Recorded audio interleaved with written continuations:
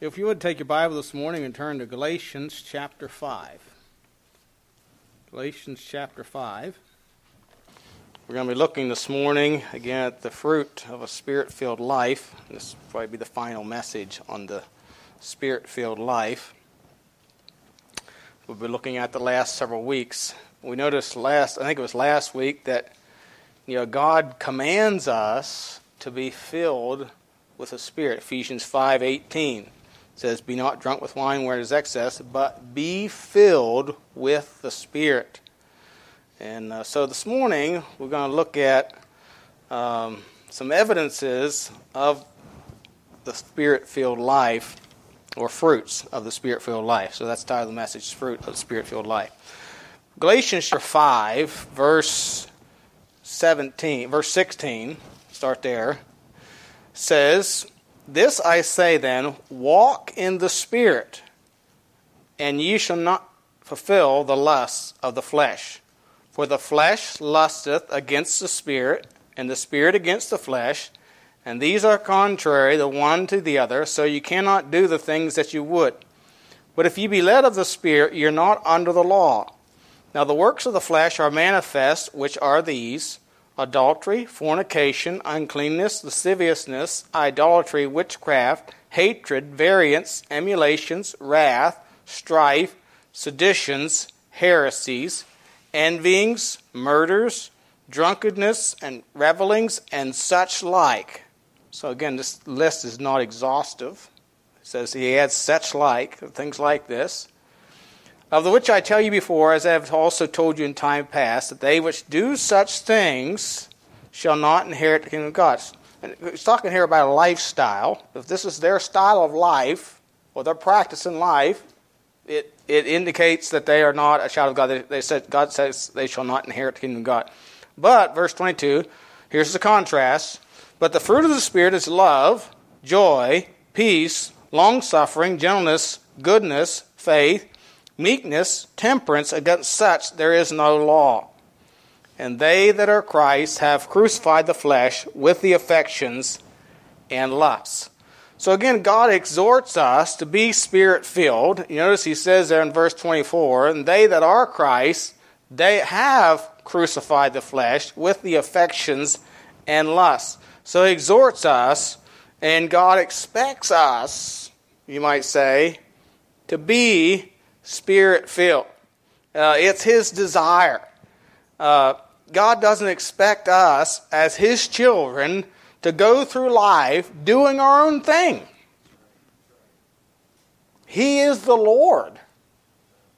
Luke 6:46 says, "Why call ye me Lord, Lord, and do not the things which I say?" So being filled with the Spirit, of course, that's synonymous, or means the same thing as being controlled by the Spirit. And God intends, or God desires, to be in charge of our life. That's what he desires. And like I said last week, if you want to always be right, be controlled by the Spirit. Be led of the Spirit. And you will always be right. Because God is always right. The Spirit of God is always right. And he will always, we're going to see, he will lead you into the truth, into what is right. So let's pray, and then we'll get into the message more. Heavenly Father, we do thank you again for the opportunity. We pray and praise you, Father, for your love for us. We thank you for the Spirit of God that you've given to us to indwell us, to teach us, to instruct us, to convict us, and convince us of the truth. Father, I pray that you help us to give heed to the Word of God. I pray you help me as I preach, and I pray that you give ears to hear and hearts to obey, and you be glorified in our midst. And might we have a better understanding and a desire to please you and submit to your Word and to the Spirit of God that lives within. Father, I pray there be any in our midst this morning who do not have assurance of salvation.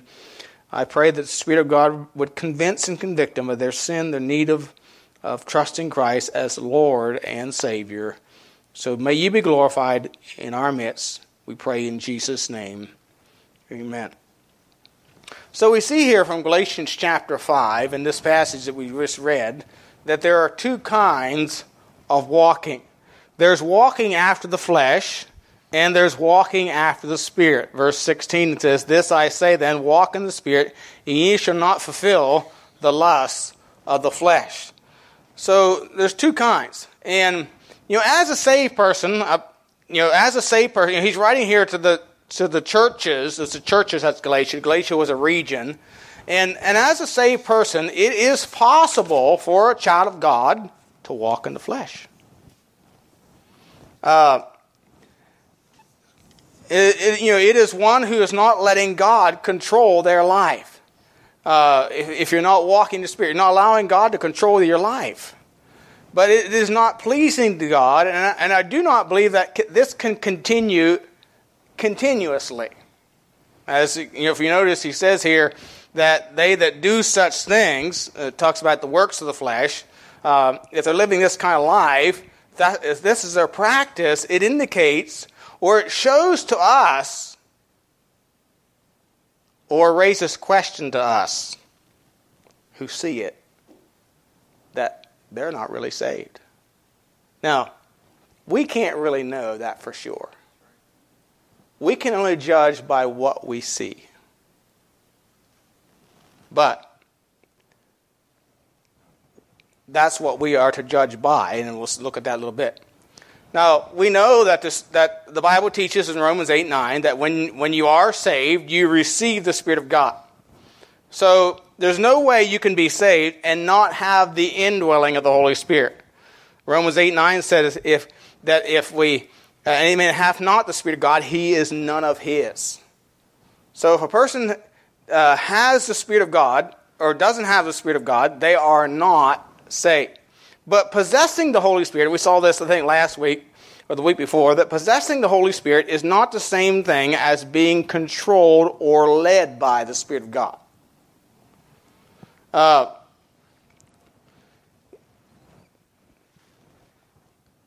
They are two different things. And living in the flesh and living in the Spirit are two opposites. They're polar opposites. And you'll never get the Spirit of God and your flesh to agree with each other. They're just opposites.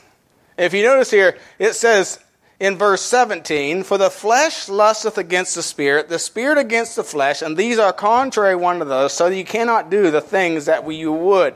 And of course, Apostle Paul is the writer of this to the churches of Galatia. And you remember in Romans 7, Paul talked about that conflict that he had within himself. The things that I would not, that do I. And the things that I do not, that I do, And he said, "Oh, wretched man that I am, who shall deliver me from the body of this death?" In other words, this flesh, what he was saying is, this flesh I live in does not want to please God.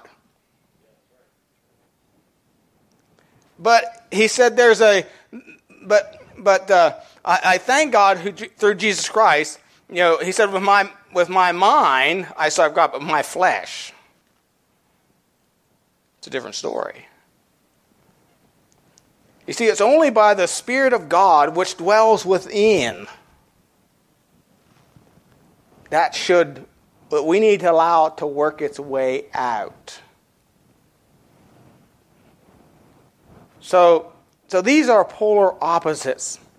And he gives, of course, a list here. These fruits or the works that he talks about here are produced when we walk and follow our own selfish desires. And he gives a list of things, and many of these are commonly found among Christian people. But just in case he missed one, he adds, "and such like." So if you walk in your selfish desires, you're going to produce a selfish kind of life and fruit that is not pleasing to God. And he says that these that live this way, or this is their lifestyle, he says, will not inherit the kingdom of God. We are judged based on what we see, what God wants, and they follow the flesh. So there's only two options that he gives here. You either walk in the flesh or you're walking in the Spirit.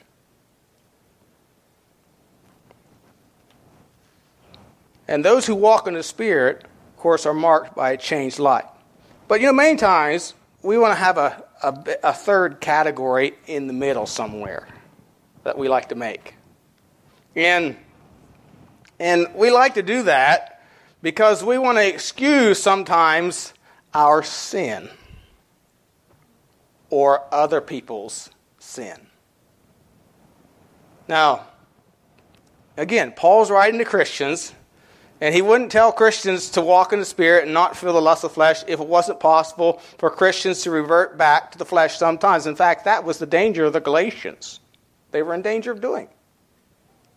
A Christian is by no means perfect, but if you revert back to the flesh, and the fruit of the flesh is evident in your life, then you have identified yourself with the world and with those who don't know Jesus Christ, and the only way to identify what side you're on is by what kind of fruit is being produced in your life. So don't be surprised then if somebody says, is he saved or is she saved or not?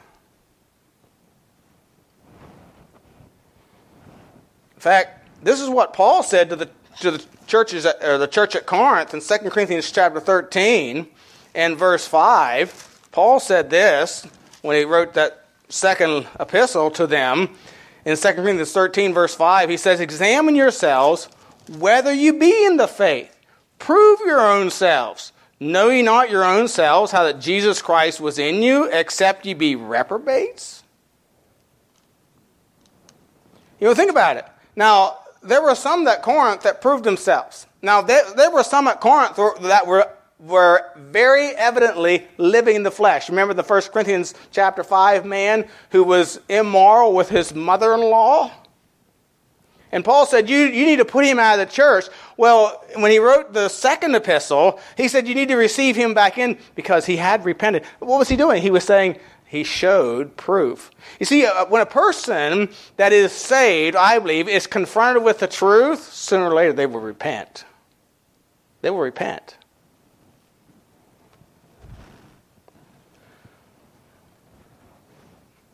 And Jesus made reference to this, and also in Matthew chapter 6. Matthew chapter 6 and verse 24.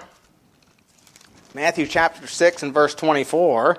He says, no man can serve two masters, for either will hate the one and love the other, or else he will hold to the one, despise the other. You cannot serve God and mammon. And then in Matthew chapter 7, verse 16. Ye shall know them by their fruits. Do men gather grapes of thorns or figs of thistles? Even so every good tree bringeth forth good fruit, but a corrupt tree bringeth forth evil fruit. A good tree cannot bring forth evil fruit, neither can a corrupt tree bring forth good fruit.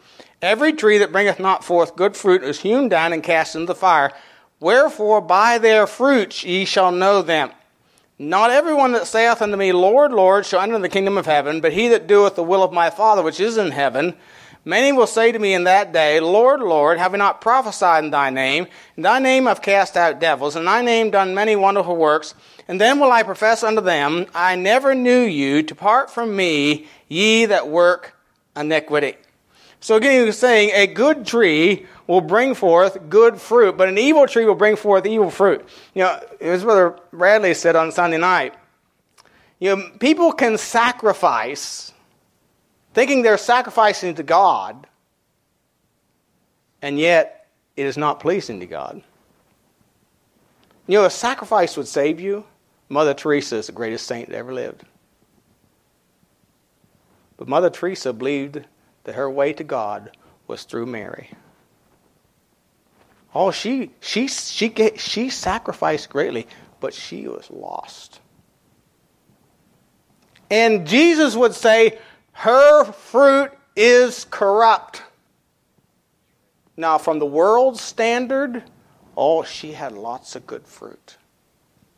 But she did not do the will of the Father. The will of the Father is you receive Jesus Christ as your Lord and as your Savior, and you live to please Him. That's the will of the Father. And so when we judge fruits, when we think of these things, when we from the outside are looking on, we can't do anything but put people in one category or the other. They're either walking in the flesh or they're walking in the Spirit. They're either producing spiritual fruit or they're producing fleshly fruit. So, there are no other really categories in the Bible. So the question is, are you producing the fruit of the Spirit in your life? How can I know when I'm filled with the Spirit of God? Or how can I know when I'm walking with the Spirit of God? Well, let's look at several things. First of all, some external marks of the filling of the Spirit. Some external marks. There should be some external things that begin to happen in a person's life after they get saved. Some people start changing immediately. Others take maybe a little more time. But we call it growth. But if a person is genuinely saved and they've really been born again, there will be some external marks. They ought to begin reading their Bible and praying and desiring to be in the house of God.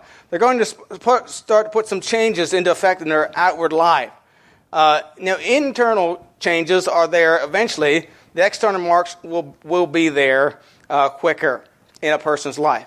There ought to be several things that take place. Number one, the first external proof is there should be a conviction of the lost. In John chapter 16, and verse 7 and 8, John 16, 7 and 8, the Bible says, "Nevertheless, I tell you the truth. It is expedient for you that I go away, for if I go not away, the Comforter will not come unto you. But if I depart, I will send him unto you. And when he is come, he will reprove the world of sin and of righteousness and of judgment." So one of the first external proofs that we see here is there's a conviction of the lost. The Holy Spirit comes into a believer's life whenever a person is saved.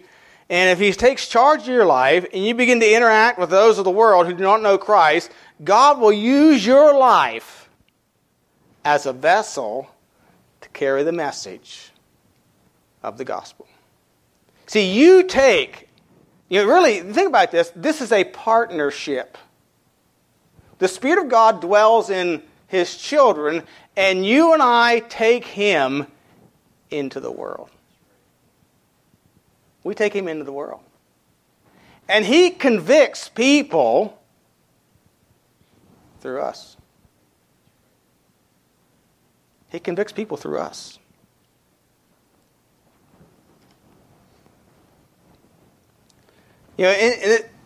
Sometimes He does it in interesting ways.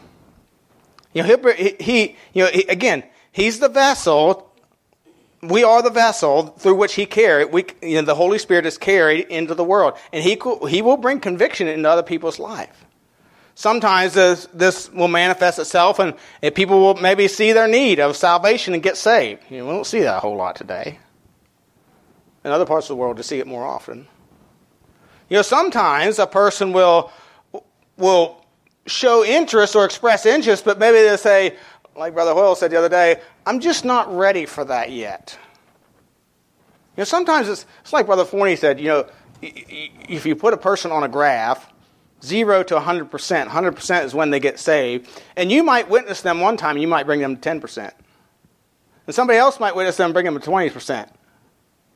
But the Spirit of God is still convicting them of their sin, their need of Christ. Other times people will get angry. They may get angry if you witness to them. They may call you names. You ever been called a name? They may attack you. But we need to understand that when people attack us, when we endeavor to witness them, it's not really us that they're angry at. When Saul was struck down on the road to Damascus, Jesus didn't say, "I am Stephen whom thou persecutest." He said, "I am Jesus whom thou persecutest." You see, his anger, though it was taken out on people, was directed at God.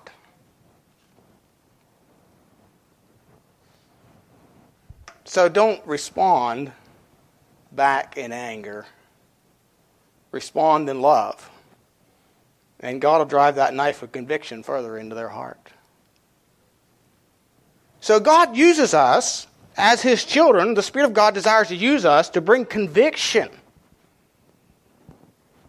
on the lost. on the lost. And of course, the ultimate purpose of that is to bring them to conversion. Our desire is to see people saved. So it is us through whom He used. There's also another thing. Secondly, another proof here, external one, is a consecration of saint and sinner. In Matthew 5:16, the Bible says, "Let your light so shine before men, they may see your good works and glorify your Father which is in heaven." The good works he's talking about here are the fruits of the Spirit that are manifested in our life. To glorify means to give glory or honor unto the Lord. So he's speaking of consecration or lifting up of God because of your life.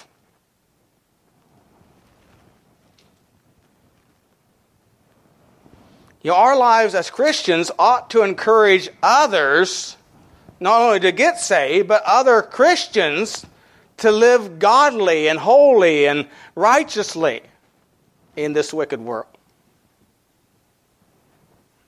If they see you living for the Lord, it encourages them to live for the Lord also. And so these are some external marks that if we walk in the Spirit, the Holy Spirit will bring, being in charge of life, will bring to pass in our life. But there's also some internal marks here that we see. And of course, these are things that begin to happen within. Go to Romans chapter 8. Romans chapter 8. And we'll look at some things here. Romans chapter 8.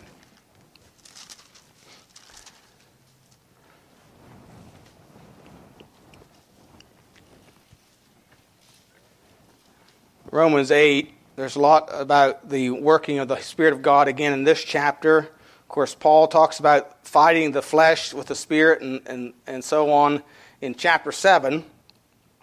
Talks about the battle, and that's going to be an ongoing battle that you and I struggle with until we get to heaven. Because we still live in a body of flesh.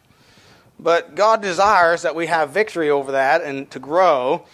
But in chapter 8, in verses 1 through 4, he says, "There is therefore now no condemnation to them which are in Christ Jesus." Notice, "who walk not after the flesh, but after the Spirit."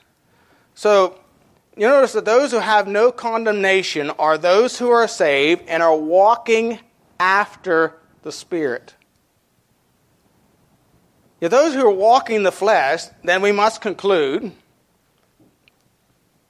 are not assured of no condemnation.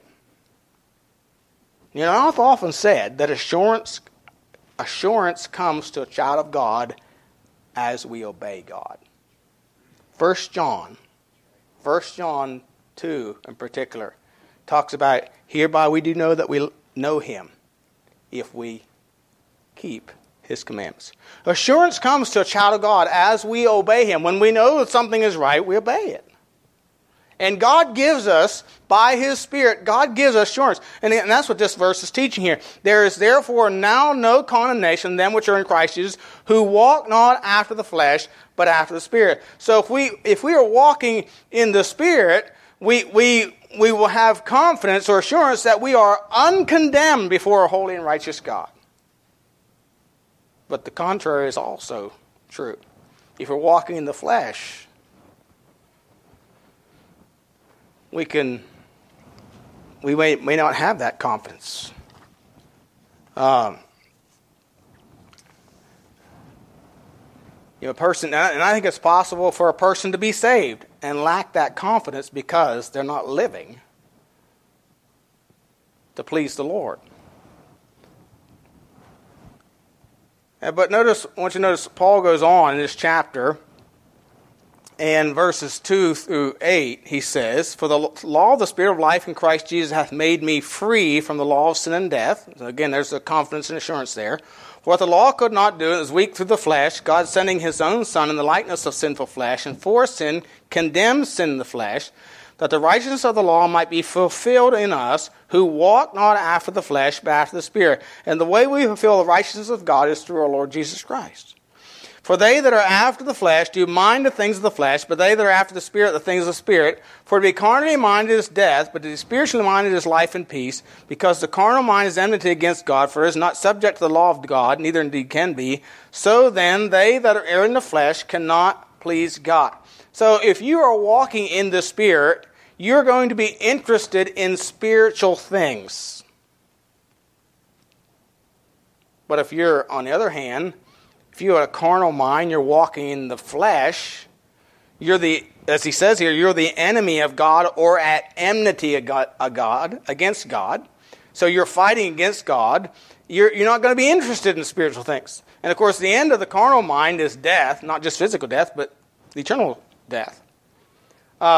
So people watching from the outside would have to conclude that if you're walking in the flesh, then you are a lost person.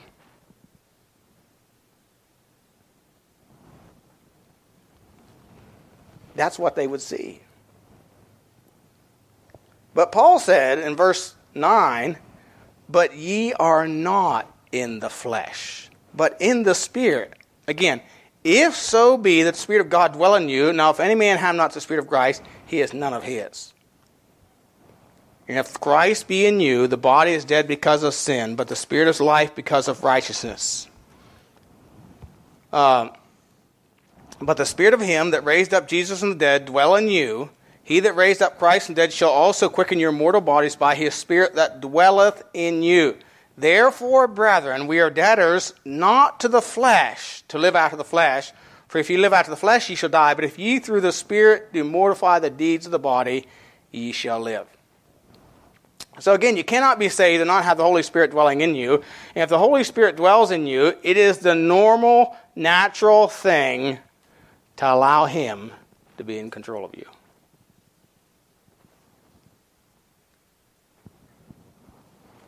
Now, can a Christian sin and revert back to the flesh? Yes.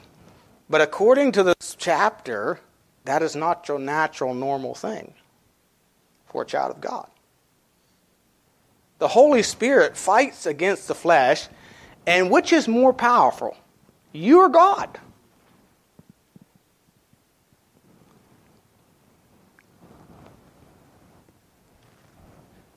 But if the flesh is getting the upper hand, it's because the Holy Spirit's backed off.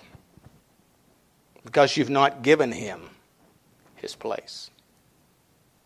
And when he talks about mortifying or putting to death the deeds of the body, in verse 13, he's not talking about a work salvation. He's saying that you put to death the deeds of the body, that eventually, he's not saying you will eventually get good enough to go to heaven. He's saying that the evidence of the Holy Spirit having come to live inside your body is that you want the Holy Spirit to be in charge.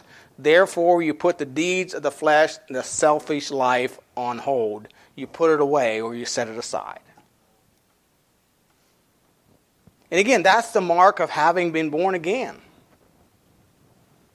And Paul here is assuming that a saved person will live for Christ and a lost person will live for himself.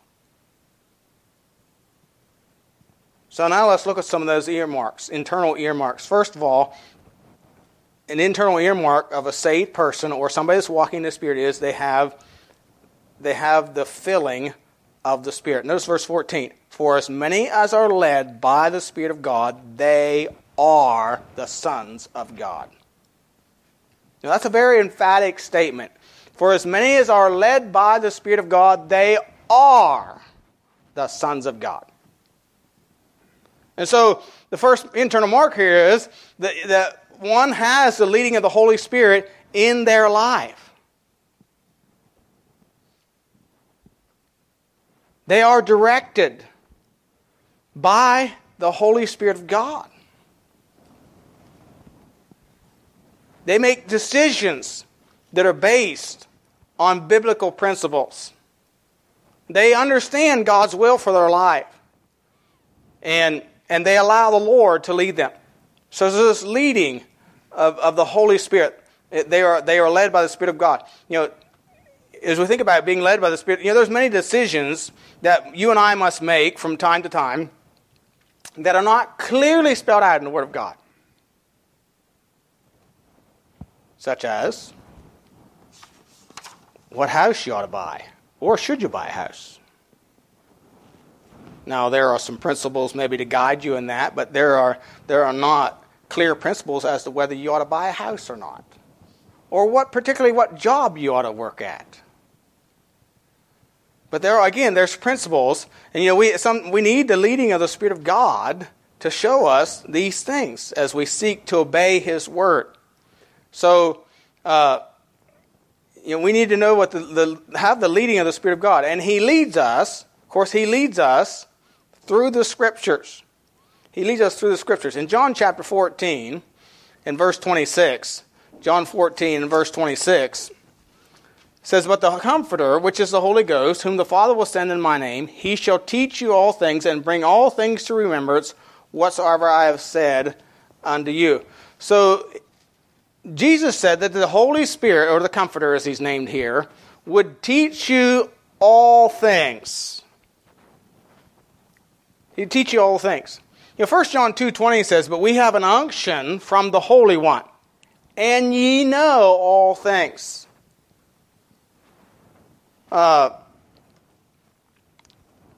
So God, the Holy Spirit of God, will lead us or speak to us through His Word. The Word of God won't be just words on white paper. It will be words that jump out at you, that grip your heart, that get a hold of your soul, words that you cannot get away from. You see, to a Christian, somebody that's saved and filled with the Holy Spirit of God, the Bible is a different book because it is alive. It speaks directly to our heart.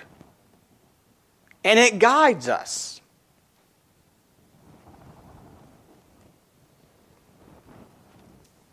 So, He leads us. And then again, internal markers, He leads us by His Word or through the Scriptures. He'll also lead us to the Savior. Again, in John 15:26. John 15:26. Not John 15.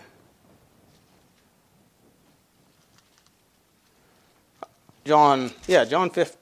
That's the wrong chapter. John 14:26. But the Comforter, which is the Holy Ghost, whom the Father will send in my name, He shall teach you all things, bring all things to remembrance, whatsoever, notice this, whatsoever I have said unto you. And again in chapter 16, in verse 13, howbeit when He, the Spirit of truth, is come, He will guide you into all truth, for He shall not speak of Himself, whatsoever shall hear, that shall He speak, and He will show you things to come. He shall glorify me, for He shall receive of mine, and shall show it unto you. So He will lead you, the Holy Spirit will lead you to glorify or lead you to the Savior. He will not promote Himself. Now, if you were to go to a church and all they want to talk about is the Holy Spirit, I know we've been talking about Him a lot, but we've been talking about how to be led and controlled by Him. But if all they want to talk about is the Holy Spirit and the gifts of the Spirit and emphasize the Spirit, you're in the wrong place. If all they want to talk about is how great the preacher is, or the Sunday school teacher is, or the soloist is, you're in the wrong place. Because the Holy Spirit of God will lead you to exalt the Lord Jesus Christ. Jesus said, He will glorify me. He will glorify me. He'll lead you to worship Jesus Christ. He lifts up Christ. He will lead you to draw closer to Christ, to fellowship with Christ, for your fellowship with Him to be real, as if you were able to, feel His presence. If you have a real relationship with Him, it's not an unnatural thing to talk to Him, converse with Him in your spare moments.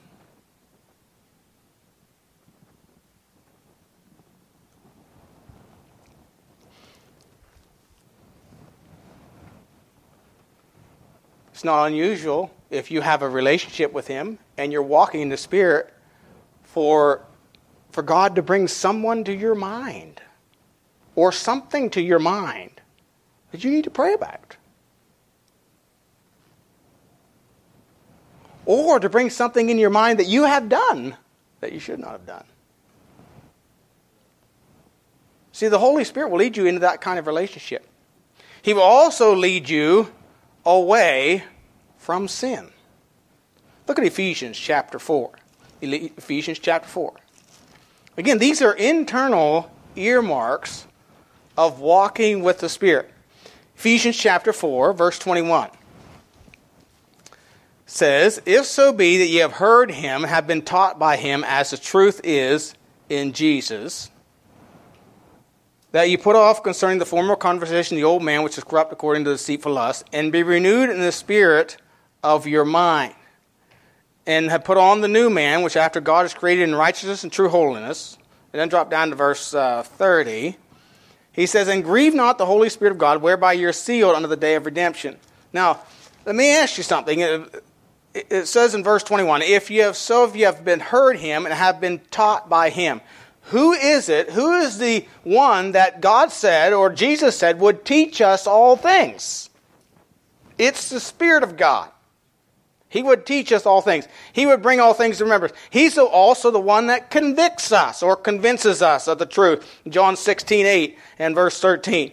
So he would convict. He would guide us into all truth. He's going to guide us away from evil. And of course, verse 30 says here, "And grieve not the Holy Spirit of God." How do you grieve the Spirit of God? By not obeying what he has taught you.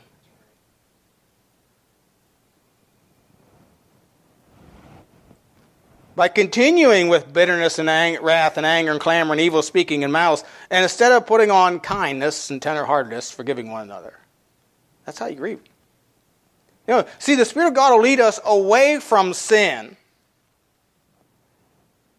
He will never lead you into sin. He will always lead you away from sin. He'll never lead you into a place of having temptation that you cannot handle. He'll lead you around that place. He always leads us to obey him, to not forsake the assembling of ourselves together.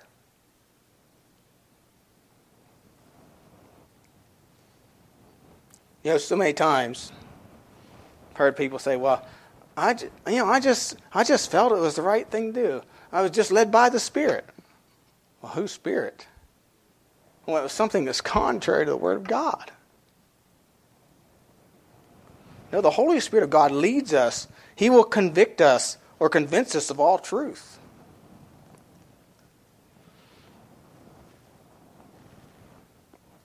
Of course, he will also lead us into loving the Lord Jesus Christ. In Romans chapter 8, verse 15, again, Romans 8, verse 15, it says, "For ye have not received the spirit of bondage again to fear, but ye have received the spirit of adoption, whereby we cry," and notice this phrase, "Abba, Father." Now, there's a lot of talk about this word Abba. A lot of people like to use this word Abba. And the word Abba is a term of intimacy or endearment. It was sort of like the closest thing we have to that in our English language is daddy. Daddy. See, when the Spirit of God comes into our heart, he causes us to love the Lord. He brings us into a close, intimate relationship with God, like a daddy. It gives us a sense of being. A Christian is one who knows that they belong to Christ. I never just went up to any man and said, "Daddy."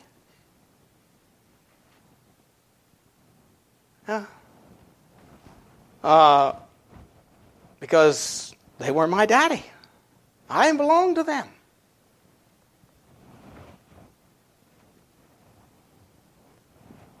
But a child of God ought to have a sense of being, knowing that they are a child of God, that he is my Father. There's also the sense of belonging.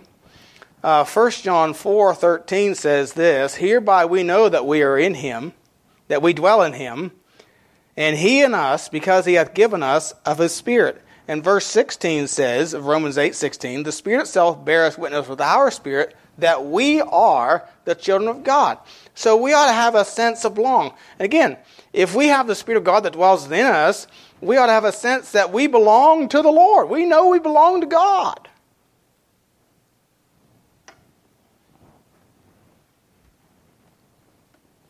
You shouldn't need an introduction to get into God and talk to Him about your problems. Oh, well, let me introduce you to God. No, I'm His. I belong to Him. I'm a child of the King. I can go to Him at any time because I belong to Him.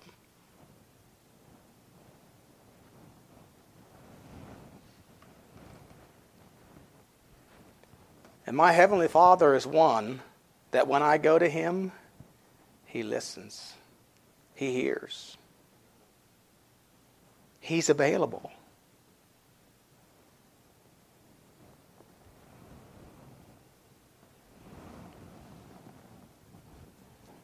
And so we have this sense of belonging. Thirdly, there ought to be a longing for the coming of Christ. In Romans 8, again, verse 17 through 23, and I'll not take time to read all this, but it says, if children, then heirs, heirs of God and joint heirs with Christ, if so be that we suffer with Him, that we may also be glorified together. For I reckon the suffering of this present time are not worthy to be compared with the glory which shall be revealed in us. For the earnest expectation of the creature waited for the manifestation of the sons of God. For the creature was made subject to vanity, not willingly, but by reason of Him who has subjected the same in hope. And it goes on. And we know that the whole creation groans and travails. So right now the creation is groaning and waiting for the day when the curse is removed. And the Spirit of God ought to produce in our hearts a longing to be with Christ.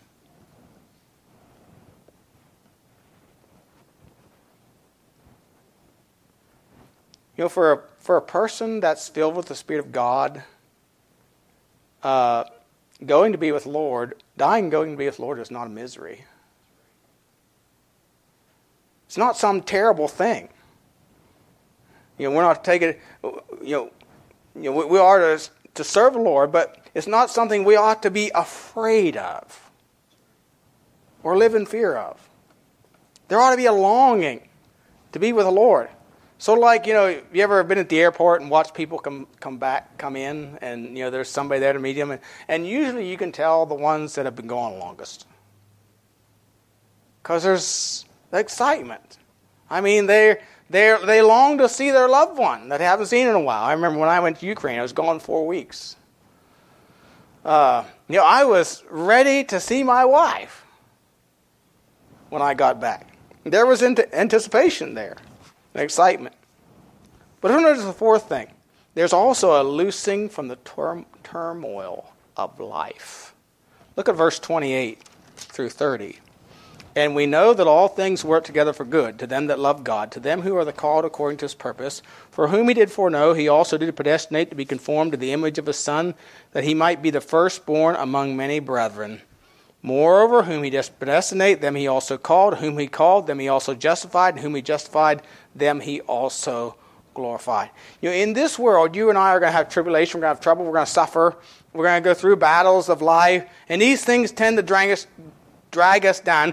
But to the true child of God, who's filled with the Spirit of God, we know that everything that happens is by design. And God is there to guide us every step of the way and order all the events in our life. And we can have this assurance that the good things and the bad things, God will work to His purpose. He is not lost in it. We don't go through it without Him. And if we know that He is there, and if He allows these things for our good and for His purpose, we can rest in that. It takes the turmoil out of it.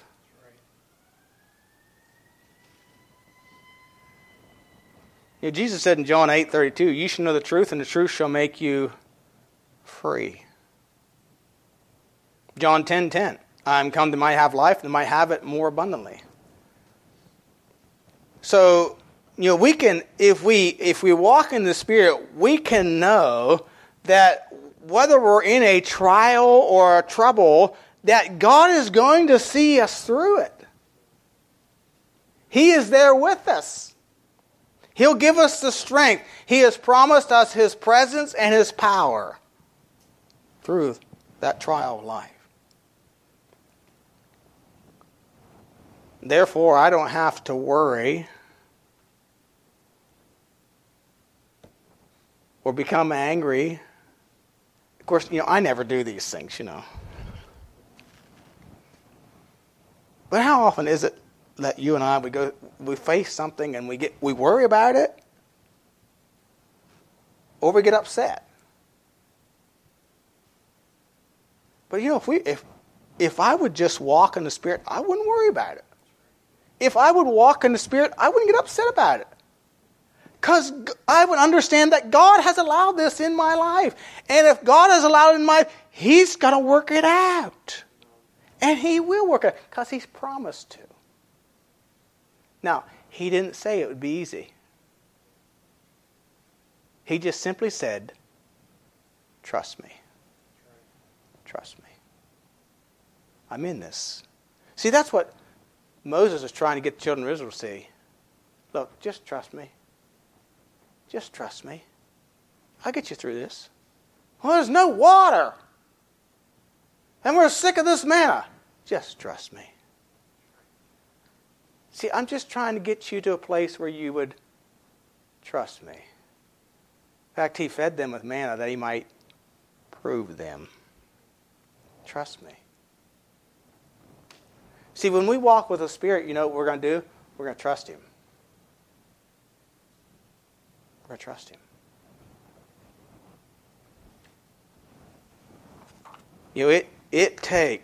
It will take the turmoil out of life.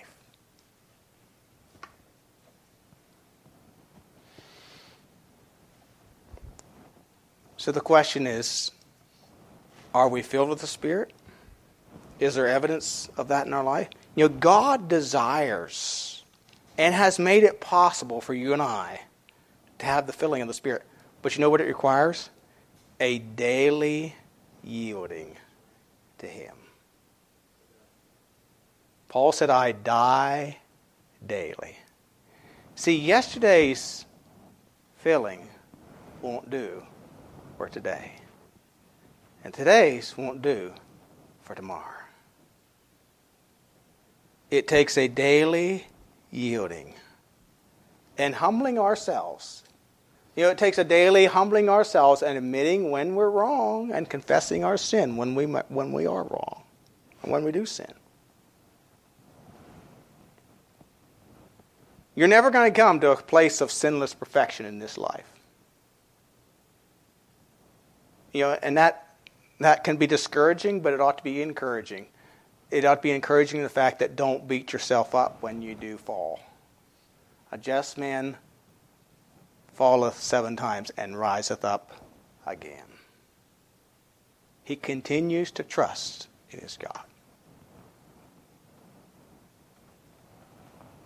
But it does mean that God can give you the victory. God can use you and empower you and help you in your walk with Him. So the question is this morning, is the fruit of the Spirit being evident in your life? Have you yielded to Him? Have you truly been going again? Do you know the presence of the Spirit of God in your life? If you know the presence, God wants you to know the power as well. And again, that comes by yielding to Him.